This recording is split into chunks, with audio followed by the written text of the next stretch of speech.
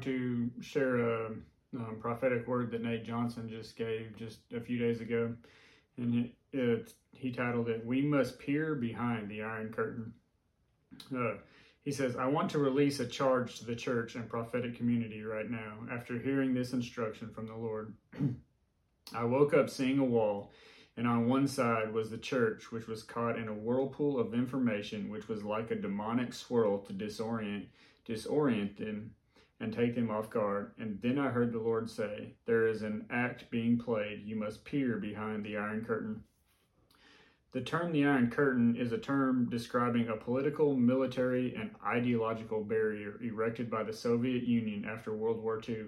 But interestingly, the term originates from the thick, fireproof curtains used in theaters. Now we know that geographically and politically, the Iron Curtain no longer exists, but I sensed the Lord was speaking spiritually into what is taking place right now with Russia, Ukraine, and the other nations and elites involved in this war that isn't plain to see.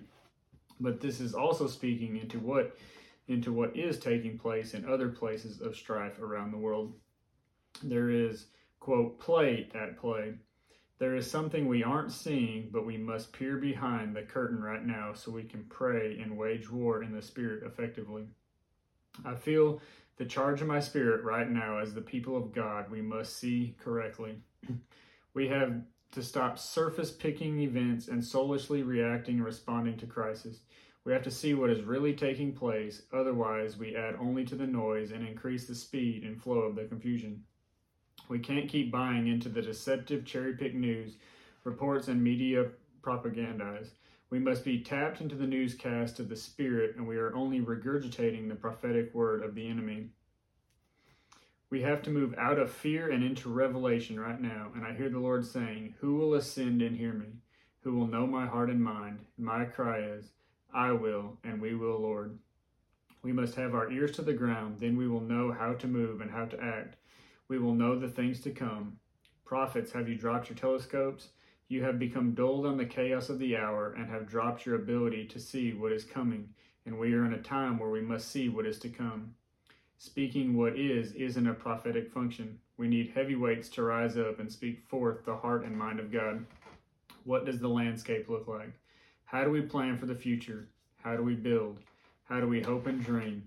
We need the word of the Lord, not the doom and gloom without a redemption plan or the sugar-coated fluff that leads people to bury their heads in the sand. People of God, recognize the hour. You do not need to be afraid, but we must see behind what we are seeing. There are puppets and people being played and games being played to hide plots and schemes. This is a war not of nations, but of pride and power.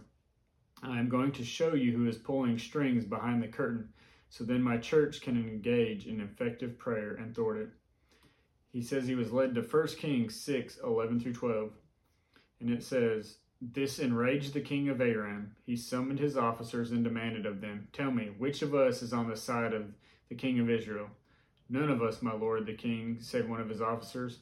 'But Elisha the prophet, who is in Israel, tells the king of Israel the very words you speak in your bedroom.'" I feel this is speaking that we are entering a time of revelation to foil the plans of the enemy. We are entering a time of being able to see the plans of the enemy and meetings behind closed doors. We need to see clearly what is at play and usher in the army of God to counteract it. God's heart for the nations is burning right now, and the enemy's plans may be raging, but they will not prosper in Jesus' name.